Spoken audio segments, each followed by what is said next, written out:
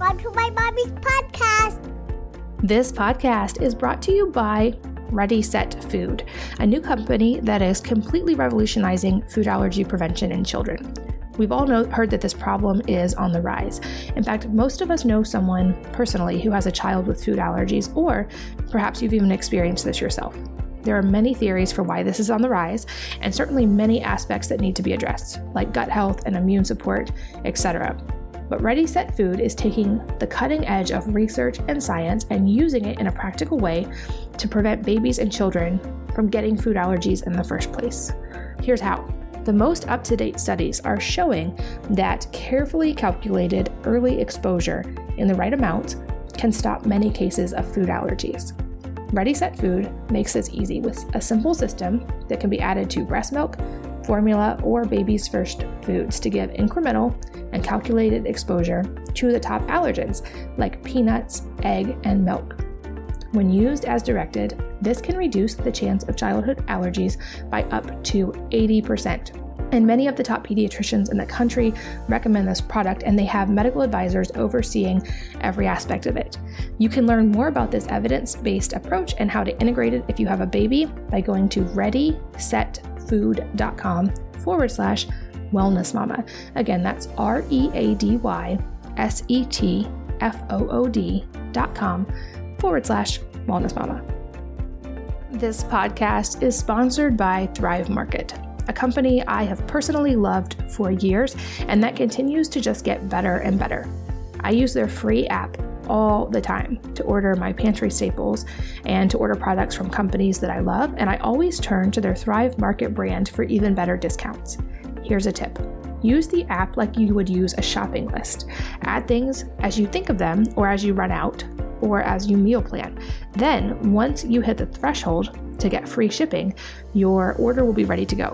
And here's another secret. Thrive often runs free gift with purchase offers just for members as a thank you.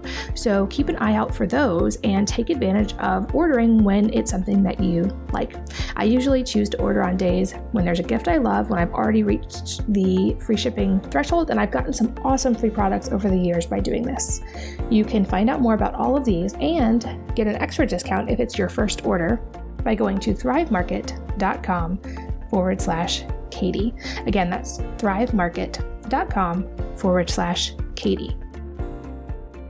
Hello, and welcome to the Wellness Mama podcast. I'm Katie from wellnessmama.com, and I'm here today with Dr. Anna Cabeca, who is a triple board certified doctor and a fellow of gynecology and obstetrics, integrative medicine, and anti-aging and regenerative medicine. To say she is qualified is an understatement. She has special certifications in functional medicine, sexual health, bioidentical hormone replacement therapy. She's also known for her work using natural alternatives and bringing traditional healing modalities for managing menopause successfully. She is the creator of the highly acclaimed virtual transformation programs Women's Restorative Health, Sexual CPR, and Magic Menopause. Also the creator of alkaline superfood drink Mighty Maca Plus and the vulvar anti-aging cream called Julva. She has been interviewed by all major television networks and been featured on pretty much every major website as well. She lives on St. Simon's Island in Georgia with her 4 daughters and her dog Sandy. And I can't wait to jump into all of these topics because I get so many questions from you guys. Dr. Anna, welcome and thanks for being here. Oh, it's a pleasure to be here as always with you, Katie. Thanks for having me. Of course. And I love so much about your work that you are obviously extremely qualified in the medical world. Being triple board certified is not an easy feat, and very few doctors even achieve that. But you also are so open to the research and the anecdotal side of the natural remedies as well. And I feel like so few doctors can combine those things as seamlessly and effectively to actually get results, especially with women. So I love the work that you do. And I know that you've also recently been doing a lot of research and work and even written a book delving into more the keto diet side for women, which is so timely because I get questions all the time about if keto is safe for women, if it needs to be done differently for women, and what it actually means. Because certainly I think there's like 94 different versions of what people think are keto. So to start off, how do you define keto from your research and your experience with patients? Yeah, I think you're exactly right. There's so many different versions and it can be done in so many different ways. And this is one of the things, Katie, like so many of us know at least we've tried more than one diet, right? And the reason is because 99% of diets fail. And we know that from the research, right? And so that's what's really frustrating. But what I really try to hone down with my Keto-Green way and clarify it in my book is how you uncover what really works for you, because it's only about 25% about what we eat. 75% is a lifestyle. When are we eating? How are we eating? What's our mindset that we bring to it? What are we dealing with? What toxins are we exposed to? And all of those factors have to be teased out so we can really obtain optimal health. So for me, like the keto diet is really the emphasis on ketosis, getting our body to use ketones for fuel versus glucose on a regular basis as much as possible. And that's the key. And what do you see, especially for women, as far as any hormonal changes? And are they positive or negative? Because that's the most common critique I hear is, women shouldn't do keto because of their hormones. Right. And that's exactly what happened to me. And, like we talk about, why am I triple board certified? I tell you, I do not discriminate on healing modalities if they work. Right. And so that's what I'm trying to figure out. I've been trying to figure out. So when I tried keto in the past, for me or my perimenopausal patients, they would always complain of irritability and moodiness and, significant mood swings. And I would say for myself, I called that going keto crazy, and you cannot be that. Not as a mom with kids, you know that very well, right? And so all your listeners do. Like being a mom with kids, you've got to be clear, no brain fog, no irritability. You have to be able to respond versus react. So getting your hormone physiology in check is important. So I was perplexed because I knew the benefits of keto for brain health, for seizure disorders, Parkinson's, as well as weight loss, but it wasn't working for me or my patients. So I started testing the urine to figure out, what do I need to do? Like, what's happening? So because we know that alkaline urine is associated with better health, lower risk of metabolic syndrome, lower risk of heart disease, lower risk of cancer.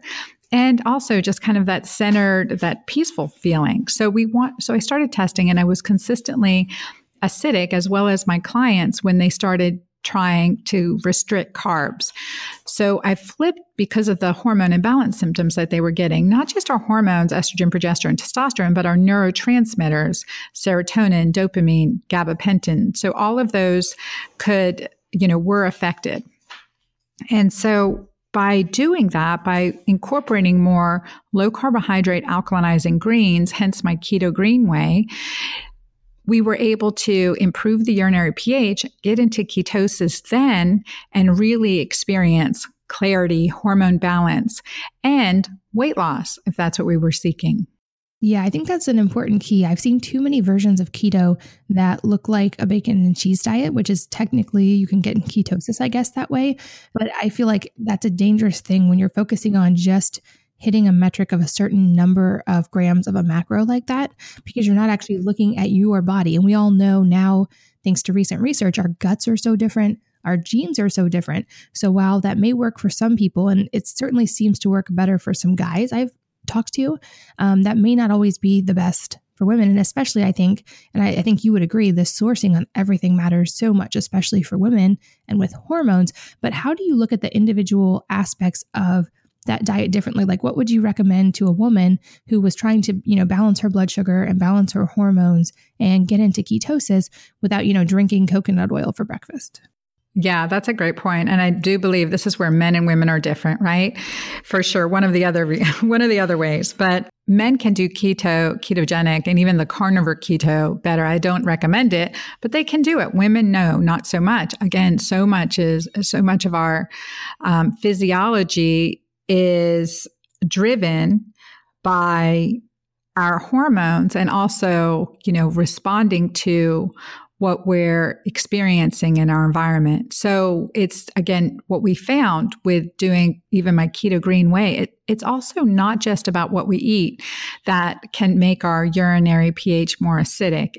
It's more so if we're stressed out and we're like pedal to the metal, we're eating on the run, and all of those things can, even if we're eating perfectly, we're going to have acidic urinary pH. If we're not sleeping, if we're worried about something, all of those things can really affect us. Again, there's so many issues that I really clarify in my book that you can just check off if you're not getting an alkaline urinary pH. But that's what's different. You have to, every woman is different too. We know that, right? We can see that.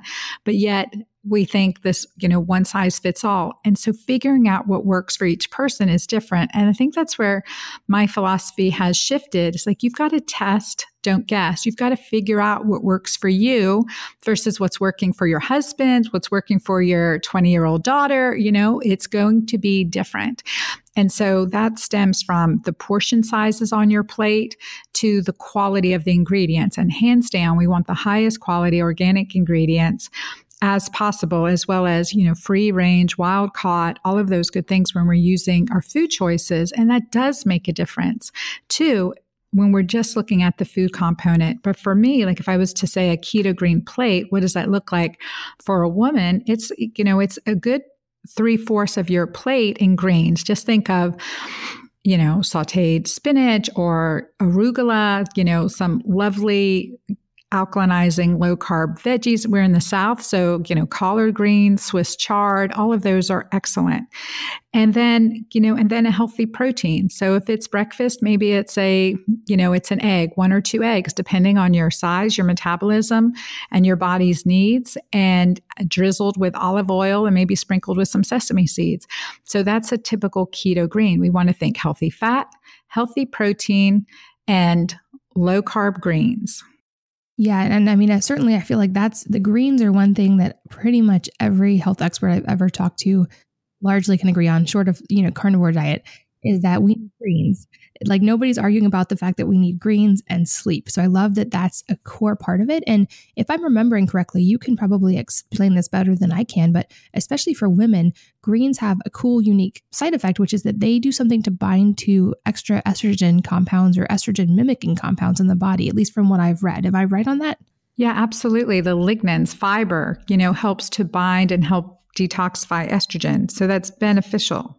Which makes sense. And I know estrogen gets a bad rap and it's tied to things like belly fat. So that can be great for women. Plus, by volume, you're still eating plenty of food. So you feel really full. And you're getting so many micronutrients because greens are rich in so many amazing things. And I love your version of keto for that reason, because I think a lot of keto diets, it's easy to fall into the trap of not getting enough vegetables in general. And probably some people listening have had that experience where they've gotten into ketosis and they've been keto, but you kind of get that, you can almost feel that acidic, kind of icky feeling when you do that for too long, because the body really does need vegetables and does need those micronutrients. And I love that you also talk about the other factors related to food. I'd love to go a little deeper on that, like the timing you mentioned and your mental state and, not being on the run when you're eating. So what are some tips that you would give to women for making sure the food environment is optimized? Yeah, that's a great, I love talking about that again, because it's not just about what we eat. But one thing too, when we're approaching diets, we don't just want to look well, right? We don't just want to look well. We want to feel well. And as we feel well, and that's what I really work to incorporate into my program, because feeling well gives us better willpower, right? When we're stressed, when our body's starving for the micronutrients because we've carbohydrate restricted too much and our body's starving, the willpower is physiologic. We're not going to have the willpower. We're more likely to break our diet, break our rules and go off program and feel frustrated with ourselves and feel like a failure. And it's not that at all. It's just that we disadvantaged our physiology. So we have to think, okay, well, I want to feel well, and the look well will come from that. We will look healthier. We will look fitter. We will want to exercise more. We will be able to say no to unhealthy food choices. And that all makes a difference. That's like the quality of life that at any stage of our life, but especially as we're getting older, we really want to relish, right? We really want to relish freedom. So that means we can't be bound any longer to food cravings, to poor habits, to anything that continues to defeat us. So I just wanted to emphasize that, because that's a huge part of what I really want women to discern, again, what works for them and versus what doesn't work for them. And the scale will follow suit.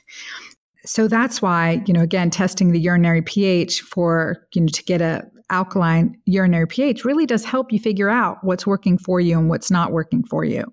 And so when I think about just, again, approaching what we eat, we're looking at a Keto-Green plate, but creating a healthy eating environment. So being, sitting down, feeling chill, saying grace or gratitude over your food before you eat, we know that improves our digestive enzymes and our digestive juices.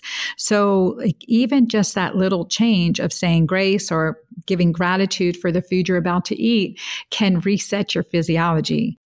That's so fascinating.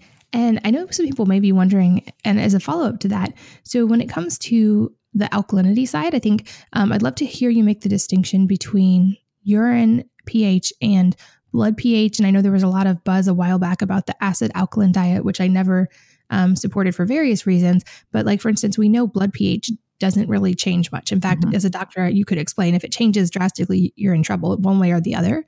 So can you explain what that difference is and why urine pH is a good indicator, whereas you really wouldn't want to mess with your blood pH? Yeah, 100%. Our blood pH, we maintain our blood pH in homeostasis at approximately 7.4. And if it goes a little bit above or a little bit below, we're in a critical situation. So in order to maintain, and that's slightly alkaline, 7 is neutral, anything above 7 is slightly alkaline. So our blood pH is alkaline. What's interesting too, Katie, is that our amniotic fluid is really, really alkaline. It is nutrient rich. It's amazing. So the amniotic fluid, the fluid that the baby swims in our uterus is completely alkaline. I always think of that. It's just amazing how those, little pH shifts indicate health or disease.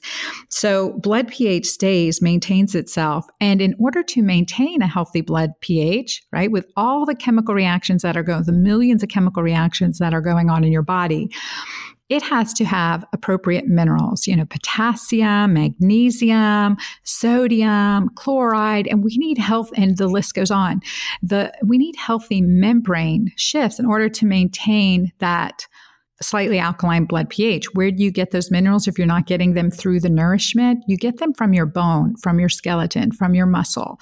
Our body will catabolize itself to maintain that blood pH so critically. And when we're, as a surgeon, when we're checking a client in the OR and we want to check for their oxygenation, other than a pulse ox, if we're really concerned and we have a critical situation, we check an arterial gas blood pH. So that's arterial. It's not even venous blood pH. We're talking arterial blood pH. So that's very active, high pressure, that's circulating right from our heart. So we really look at that arterial blood gas, and that's what we're looking at there. When we're looking at the urinary pH, we're looking at, okay, what's going on with our body? What's going on? What's the outcome of our nourishment, and how is that flowing? How is that responding through our kidneys? And what we know is that the urine is urine's not sterile, right? We know that within the urine, we have a lot of metabolites. We check urine for how well does our Krebs cycle work? How well is our mitochondria working, right? Why is it a surprise that our urine tells us so much? Are we healthy? Are we unhealthy? And many research papers have looked at urinary pH and associated it with, a highly acidic urinary pH is significantly associated with osteoporosis. So if there's one thing that women can do to decrease the risk of osteoporosis, it's to check their urinary pH and make sure it's alkaline. Again, same thing, because if we're not supporting our body with the right nourishment, or we're using that nourishment up too fast from stress, from anxiety, from sleeplessness, and our body's in an inflamed state with high glucose, our microbiome's not well balanced, right? We've got overgrowth, or we've been on antibiotics, or there's yeast or something like that. That's going to show up as, with symptoms of a low urinary pH, as well as all the inflammatory symptoms, moodiness, irritability, achy joints, hot flashes, mood swings. The list goes on. So that's why I'm really want to clarify, we're talking about urine pH, not blood pH. And the difference is that it's a indicator for each of us to discover very cheaply, right? Like for pennies. And that's why I love it. Discover what is working for us, food and experience wise, and what's not. And also, I've had vegans and vegetarians have a hard time. Some of them have a hard time getting an alkaline urinary pH because of stress, or because of toxins in their home, or because of mold, or because of actually juicing a lot and high blood sugars. So it's fascinating to figure that out. And once we switch that to a alkaline urinary pH and get into ketosis at the same time, the combination, it's like that energized enlightenment is what I like to call it. It's that feeling of clarity, feeling of extra energy, feeling of, willpower. It's just willpower, determination, joie de vivre. You get that peace that surpasses all understanding, as it expresses in the Bible. And I think because we're using that jet fuel, ketones for fuel, and as well, we've calmed down layers of inflammation. We've provided the body with nourishment, and we have, we've improved that alkalinity to our body. So we're not having to essentially rob Peter to pay Paul. That was a perfect explanation. I love that. And I think the other distinction that's important that you could speak to so well is that you're not testing ketones in the urine, from what I understand either, because that was, I know, a thing that was like somewhat controversial a while back too, is like, ketones in the urine aren't accurate, but you're not looking at the ketones, you're looking at the alkalinity, which is also much, as you mentioned, much less expensive to test. Well, actually, difference, or maybe I'm wrong. Oh, no, actually I do, because I look at the ketones in the urine too, because most of us, unless we've been in ketosis for a long time, now again, blood pH is the gold standard. I check blood pH and, periodically, but on a daily inexpensive basis, urinary ketones is great, because if there's a Friday night and I've had 2 glasses of wine and maybe a higher volume dinner or something with friends, and I'm going to be out of ketosis Saturday morning. So urinary ketones is very easy to test, inexpensive, and like, okay, let me get back into ketosis and then just confirm with blood ketone testing again. So I find urinary ketones as a great first step, as a great guide when we're initially getting into ketosis to help us get there. And they will be accurate for at least 2 months on a strict ketogenic type diet. So what we measure with urinary ketones are the acetaldehydes versus beta hydroxybutyrate, which we measure in the blood. So certainly after an extended time period of keto adaptation, and I will tell you that I've not gone past 2 months. So urinary ketones have always been accurate, confirmed with blood ketones, especially when I'm not seeing ketones, just to confirm. It's been a great way. And again, it's an economical way to kind of tailor and figure it out. So I think both have its place, and it again depends. But if someone's been in ketosis, and this typically, if someone's been in ketosis for an extended time period, they will stop seeing urinary ketones. That makes sense. Okay, so when the body adapts, that stops being as accurate, and then you would need to look at like the blood at that point if you were still trying to measure, but until that point. Absolutely. And it seems like one day off after you've been keto adapted, you're back to measuring acetaldehyde in the urine again. It's fascinating. That is fascinating, because my main experience with measuring both blood and urine ketones is after periods of fasting, which I do. They certainly have health benefits as well, but I do it largely for the mental and spiritual benefits at different times of the year. And I've seen my blood ketones get actually pretty high. And then I find I'm actually able to get into ketosis more easily after that. It's like it helps the body adapt. Do you look at glucose at all as well, like blood glucose? Because that's something I've written about quite a bit, is just as far as if you want a relatively inexpensive measure at home metric of your health, like you can take your fasting blood glucose, especially as we age and our hormones change, just to kind of keep that baseline and make sure it's not going up. But I'm curious if you test that or recommend testing that. Yeah, I think glucose is that's a great way to self-monitor.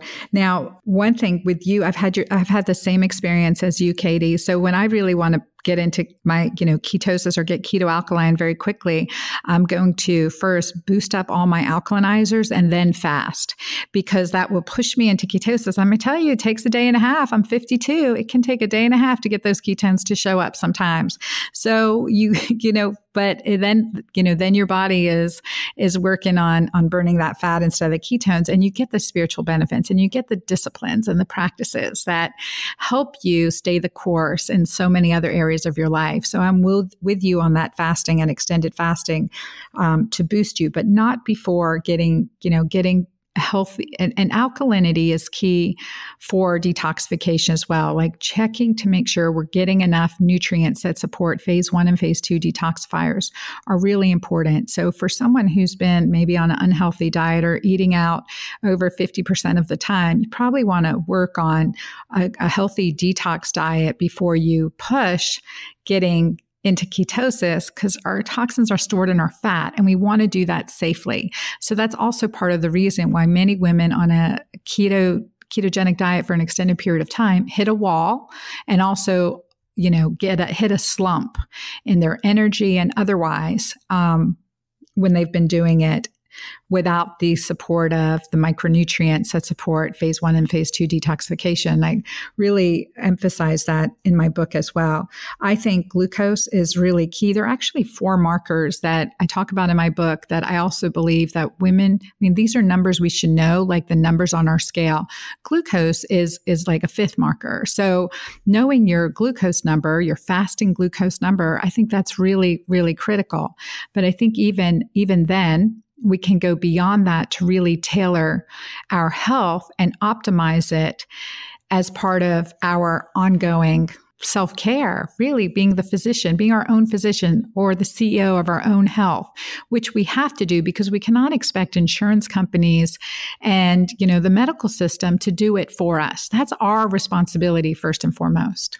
Yeah, absolutely. I think that alone is such a key of just taking responsibility for our own health. And you mentioned that urine has always been an effective measure for you because you haven't gone longer than 2 months in strict ketosis. I'm curious, do you recommend cycling on purpose or just like realizing there's times in life that you will want to enjoy food or enjoy life and not be in strict ketosis? Is there a benefit to women for having a day or two out of ketosis, eating some sweet potatoes, and then going back? I think metabolic flexibility is really, really important. Now, we do not yet have the research to verify that in women. Most of the research in ketogenic diets have been done in men. As far as I know, the only, my program with my Keto Magic Menopause program has been the only program looking at menopausal and postmenopausal women in a ketogenic diet long term. And we've seen tremendous results, decreasing fasting blood glucose, decreasing hemoglobin A1C, decreasing inflammatory markers, improving thyroid function. So we have seen this now over the past couple years now, since 2015. In women through my programs. So metabolic flexibility, and it's something I do encourage in my group because there's times for fasting, there's times for feasting. And then the rest of the time, I say, let's be Keto-Green, right?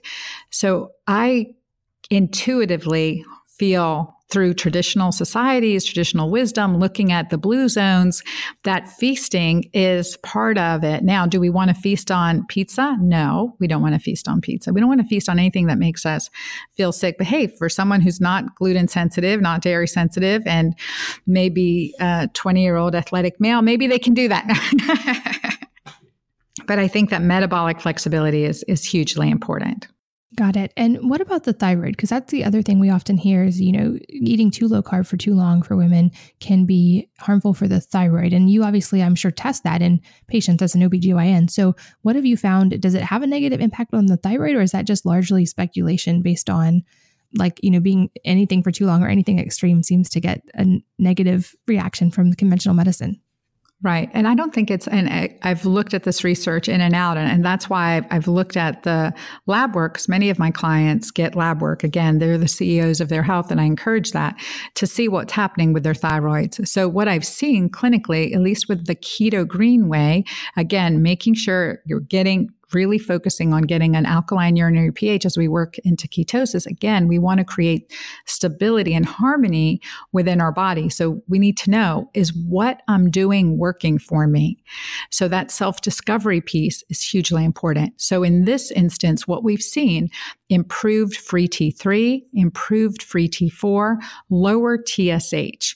And so that's ideal. And I have not seen what I've heard reported on strict ketogenic diets with increasing hypothyroidism at all or decreasing thyroid function. I have not seen that at all. And now I've have over 1,000 clients. But that's a perfect question. I think we have to have low carb alkalinizers. We have to have healthy carbs in our diet. We have to get nutrients. If we're not getting, I think it's better to say, instead of low carb restricted is causing thyroid issue, maybe it's better to say micronutrient restricted or deficient diets cause hormonal imbalance, hence thyroid issues, not to mention estrogen dominance, chronic fatigue and, inflammatory symptoms, and the list goes on. That's a great distinction. Yeah, I agree. I think the micronutrients are so important and they're often overlooked. People just want to focus on macros all the time. This podcast is brought to you by Ready Set Food, a new company that is completely revolutionizing food allergy prevention in children. We've all heard that this problem is on the rise. In fact, most of us know someone personally who has a child with food allergies, or perhaps you've even experienced this yourself. There are many theories for why this is on the rise, and certainly many aspects that need to be addressed, like gut health and immune support, etc. But Ready Set Food is taking the cutting edge of research and science and using it in a practical way to prevent babies and children from getting food allergies in the first place. Here's how. The most up-to-date studies are showing that carefully calculated early exposure in the right amount can stop many cases of food allergies. Ready Set Food makes this easy with a simple system that can be added to breast milk, formula, or baby's first foods to give incremental and calculated exposure to the top allergens like peanuts, egg, and milk. When used as directed, this can reduce the chance of childhood allergies by up to 80%.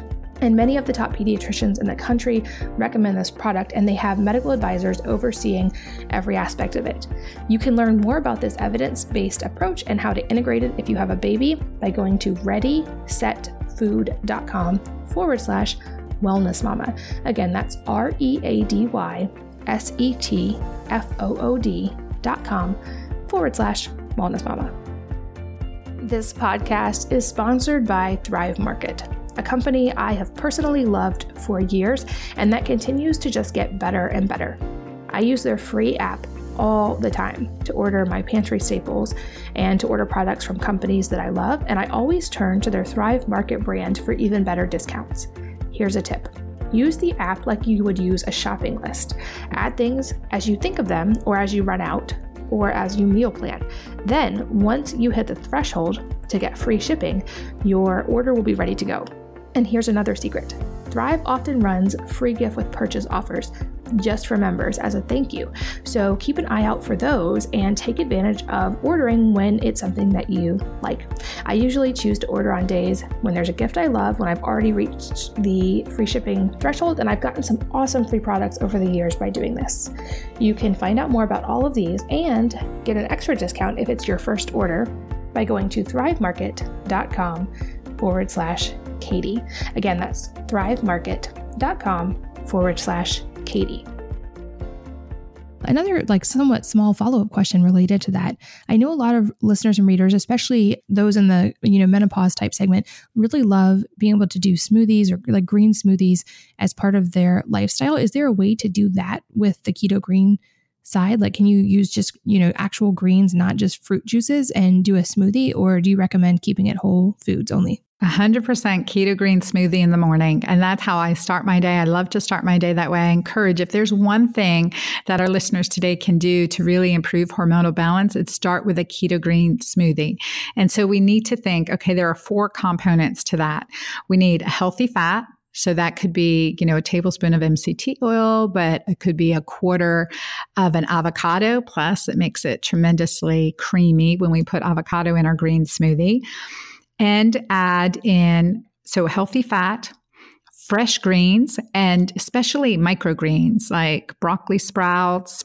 I love to add a handful of those or quarter to half a cup of those into my green smoothie in the morning. So we want fresh greens, kale, whatever you got in the fridge, honestly. You have some celery in there, what you got in there, right? Just throw that into your smoothie. So fresh greens, so healthy fats, fresh greens, and then some fiber. So a teaspoon to a tablespoon of chia seeds and or flax seeds. Perfect to add in there again for the lignans to bind and help your body detoxify estrogen. And then the fourth is protein. So a healthy protein, it could be a tablespoon of almond butter. It can be a protein powder. I use my Keto-Green protein shake. That's now chocolate because I was missing that.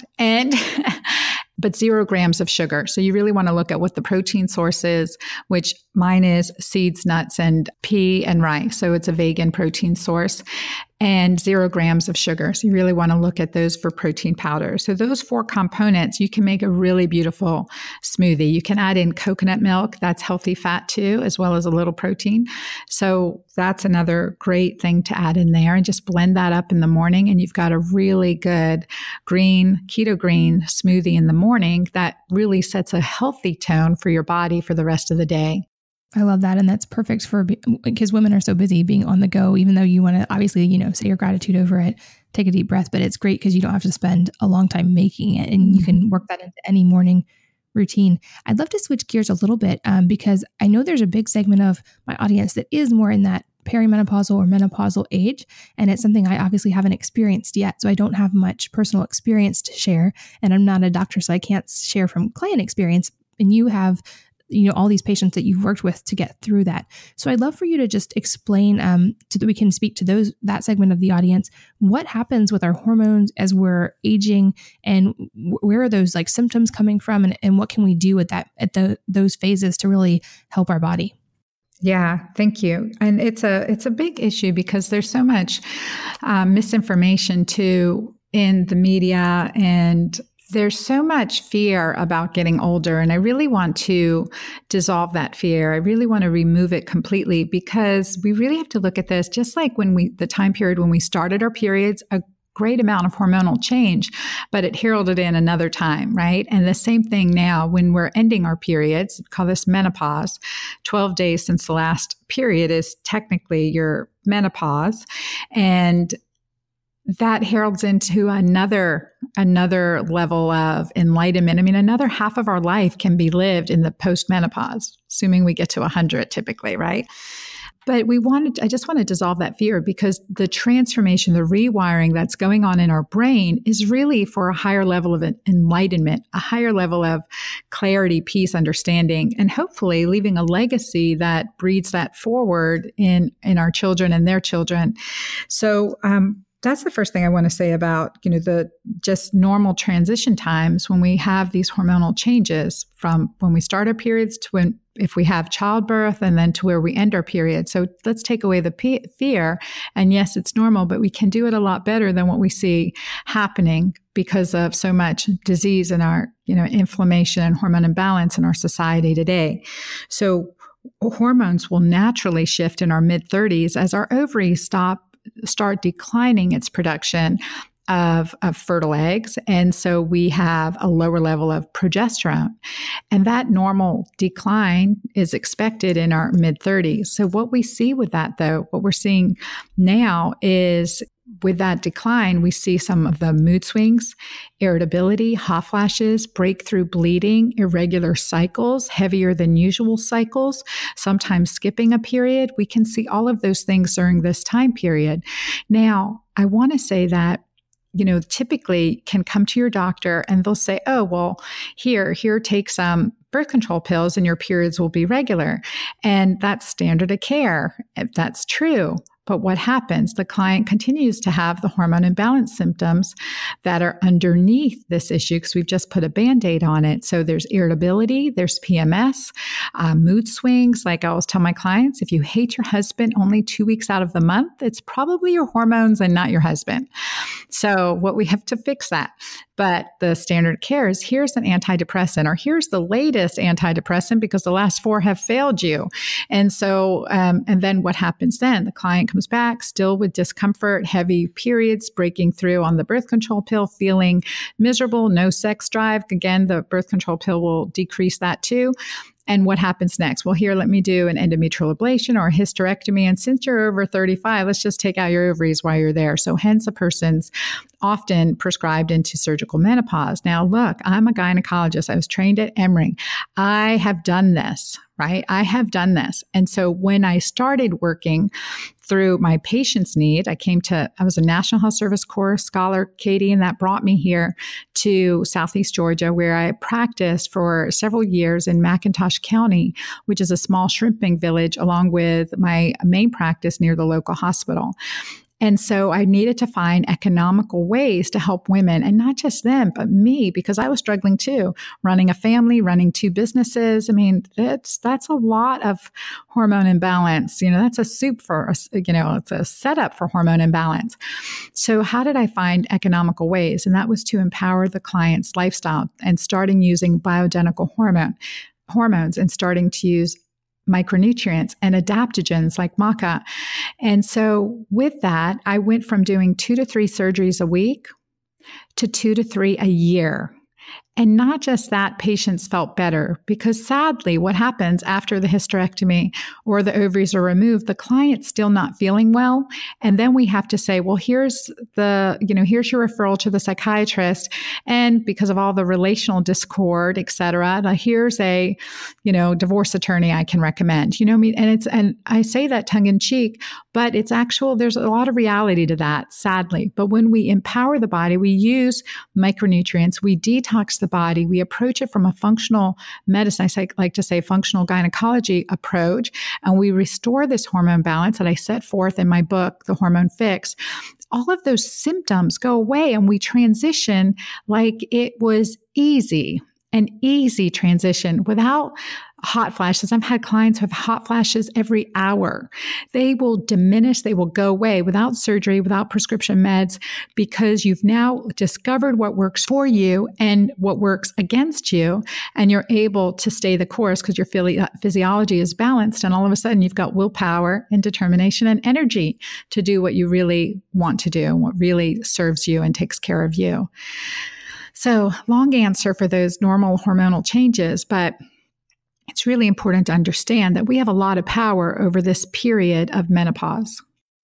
That was beautiful. And it makes me think it's so logical, but it makes me think too of my mom who, I jokingly laughed like, oh gosh, I'm not going to go through menopause till I'm like late 50s, but she was in her late 50s before she went through menopause. And it was like no big deal. She really didn't have many hot flashes. She felt great. And her background, she's French. And so every meal, like lunch and dinner, she starts with a huge salad because she loves it. And it's got like 9 different vegetables in it. And she just like loves protein, loves healthy fats. And she's never really cared for processed foods. So she probably is eating very much Keto-Green, and she just breezed through it. And she also didn't go through it early, which I know we're hearing of just like girls going through early puberty. It seems like a lot of women are facing menopause earlier too. Is that what you're seeing as well? Yes, absolutely. Yep. 100% agree with that. And again, processed foods, the antibiotics in our foods, the GMOs, the mycotoxins that we're finding out about are affecting us, affecting our fertility, affecting our hormones, and so many other things. But yeah, it sounds like she eats very Keto-Green. So I love that. And what about another thing that seems to go hand in hand, or maybe not even just with that, but just a lot of women I'm hearing from right now are really struggling with anxiety. And that seems to be, at least from the comments I'm getting, very much on the rise. Do you see that as connected to hormones, or do you think that obviously I'm sure multifaceted, but from the people that you've worked with, what are your theories on where the anxiety is coming from and what women can do to help reduce that? Yeah. And it's more than anxiety too. I'm seeing increasing divorce. And discontent in relationships. And that's in our late 30s, 40s. We're starting to see that. Saw that a lot with anxiety, PMS, mood swings. And like I said, again, if we hate our husband only 2 weeks out of the month, it's our hormones, not our husband. Of course, he has some blame in it, but we have to look at the whole picture. The same is true with anxiety. And anxiety, when we think of anxiety, we think of essentially the neurotransmitter serotonin. So serotonin is very much an estrogen-dependent neurotransmitter. So add in hormone disruptors from phthalates, from drinking out of plastic bottles, from, plastic wraps, from, bringing in dry cleaning or touching paper receipts, any chemicals that affect our estrogen, our body's own natural production of hormones, is affecting our mood because it's so interrelated. And that's why we have to look at the big picture. So when we see this increasing anxiety, discontent, it goes beyond just everyday stress. We have to look at everyday toxins and clarify those. When we detox, when we, again, check get an alkaline urinary pH if you have anxiety, because you will see an improvement as you persistently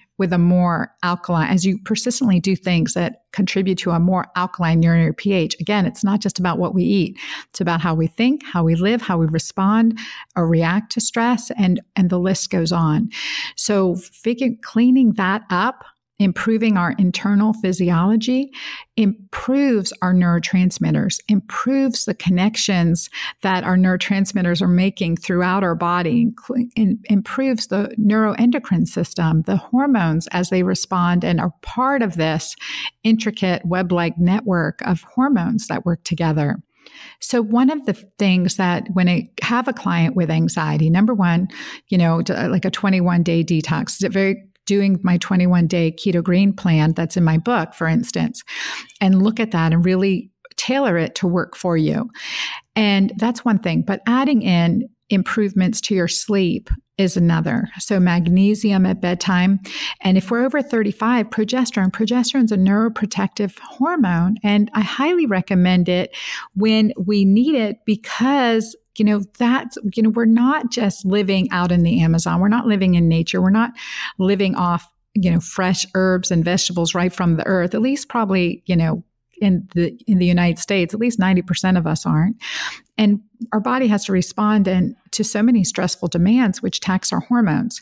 So when we are dealing with anxiety, we have to say, okay, well, what do I need to do to calm down my physiology and improve it? So magnesium, getting a good night's sleep. So maybe it's checking out the sunset at night, triggering your innate archaic response system to signal that it's time for sleep. Maybe we add melatonin, and maybe we add bioidentical progesterone, especially if we're around the perimenopause time period, because we know that we're deficient in that hormone and it's neuroprotective. And it also helps contribute to the production of GABA, which is our relaxation and resting hormone as well. And so as progesterone's deficient, and estrogen becomes deficient, not only is serotonin an issue, but GABA is an issue as well. And so we have to enhance that naturally. So giving the micronutrients, I like magnesium L-threonate because it crosses the blood-brain barrier. And then a bioidentical transdermal progesterone cream, or have your doctor prescribe you bioidentical progesterone. And again, when I learned to do that and did that with my patients, beyond going from 2 to 3 surgeries a week to 2 to 3 a year, my clients felt better, felt happier. I'll never forget one of my clients, Zendi, age 37. She was really struggling. And within 6 weeks, she came back. She goes, not only am I feeling better, but my daughter came up to me and said, Mommy, you're smiling again. Man, she did that without medication, right? She did that herself, just with the same things, the same process that I put forth in my book, the hormone fix. And so I really want to emphasize that we have a lot of control over this. Wow. And I think something else that maybe goes hand in hand, and it definitely ties in with the notion of if you only hate your husband 2 weeks out of the month, is when it comes to any kind of hormone fluctuations or when we're not supporting the body in a good way across the board, I feel like libido often suffers, but this is a topic that largely I don't hear women talking about that much. I feel like it's almost taboo for us to talk about that. But I know that you're not afraid to talk about it. And I know that many women are silently suffering with this. So can we kind of start, as we start to wrap up, let's go deep on libido and how at any age we can be supporting a healthy libido. Yeah. And, you're absolutely right. I do love talking about this because it was certainly something I struggled with, being a busy mom and running a business and practice and dealing with everyday stress, not, as well as post-traumatic stress.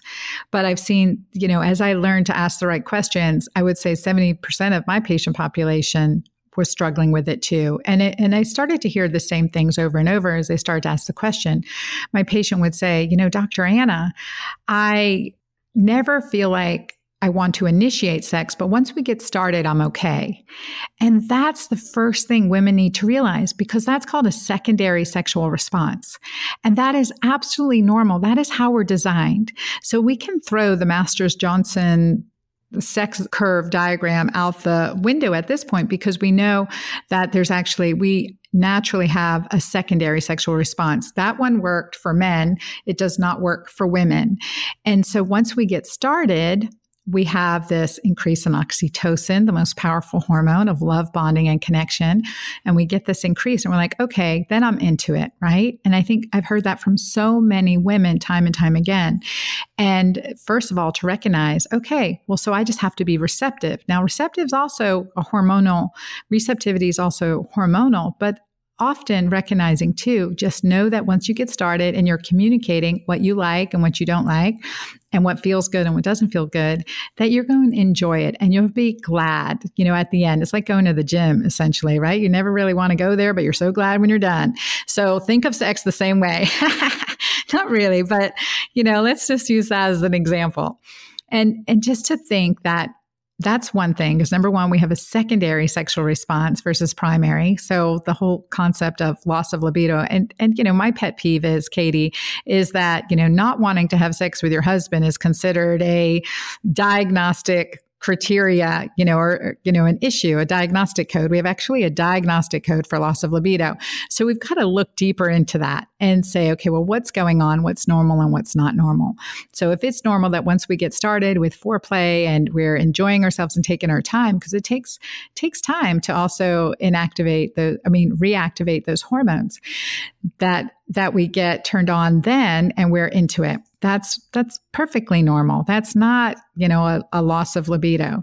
Now, that's one aspect, but there are other issues that affect libido. So what I found with many clients is that, especially as we're getting older and we're experiencing vaginal dryness, loss of elasticity of the vagina, and discomfort after sex, such as, burning, vaginal burning or irritation, maybe urinary tract infection, yeast infection, odor after intercourse, or we had discomfort during intercourse, that I would tell clients, look, if you have pain every time you do something, why would you want to do that?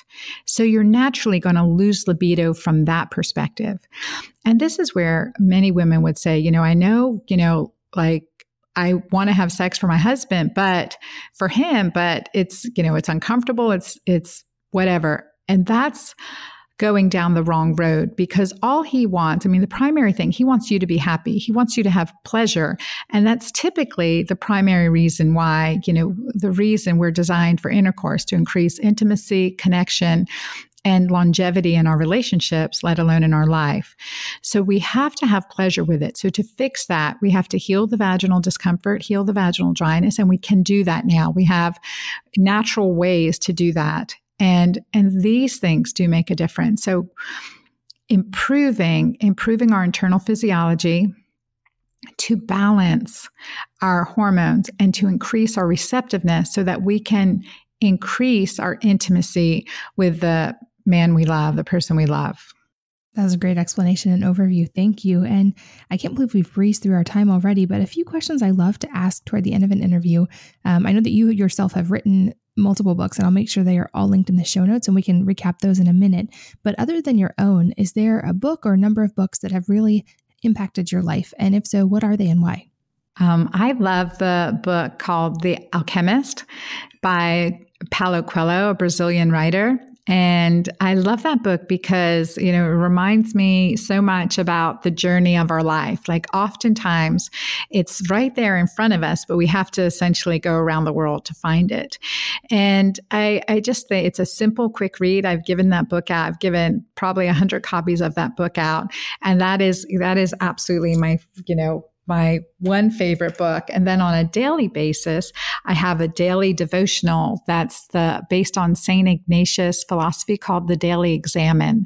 And it's a small blue book. It's a kind of a abridged version of that I love to read on a daily basis. So those are probably two of my favorite books. Those are great suggestions. What about, what are a few areas that you feel are most misunderstood or not known about your specific area of expertise? I definitely think that, women's sexual health, it's such a touchy topic. There's very limited research and there's so much yet to be personalized about it. So as we get more into personalized medicine and personalization of medicine, we really need to look at that sexual health for women, but also within a relationship, the physiology of relationships. And lastly, if there's one single piece of advice that you could pass far and wide to other women, what would it be and why? I would say, just really never give up on yourself. If you can see it, if you can believe it, if you can, put a goal forth for yourself, no matter what your age, you can achieve it. So I love the saying that says, she believed she could, so she did. That's one of my mantras because not only did she believe it, but she took action, right? So not only do we have faith with action, and that always produces results. And there's no age limit on that. Absolutely. Dr. Anna, thanks so much for being here. This has been so much fun and I think so helpful for so many who are listening. Thank you so much for having me. And thanks to all of you for sharing your time with us today. And I hope that you will join me again on the next episode of the Wellness Mama podcast. If you're enjoying these interviews, would you please take 2 minutes to leave a rating or review on iTunes for me? Doing this helps more people to find the podcast, which means even more moms and families can benefit from the information. I really appreciate your time, and thanks as always for listening.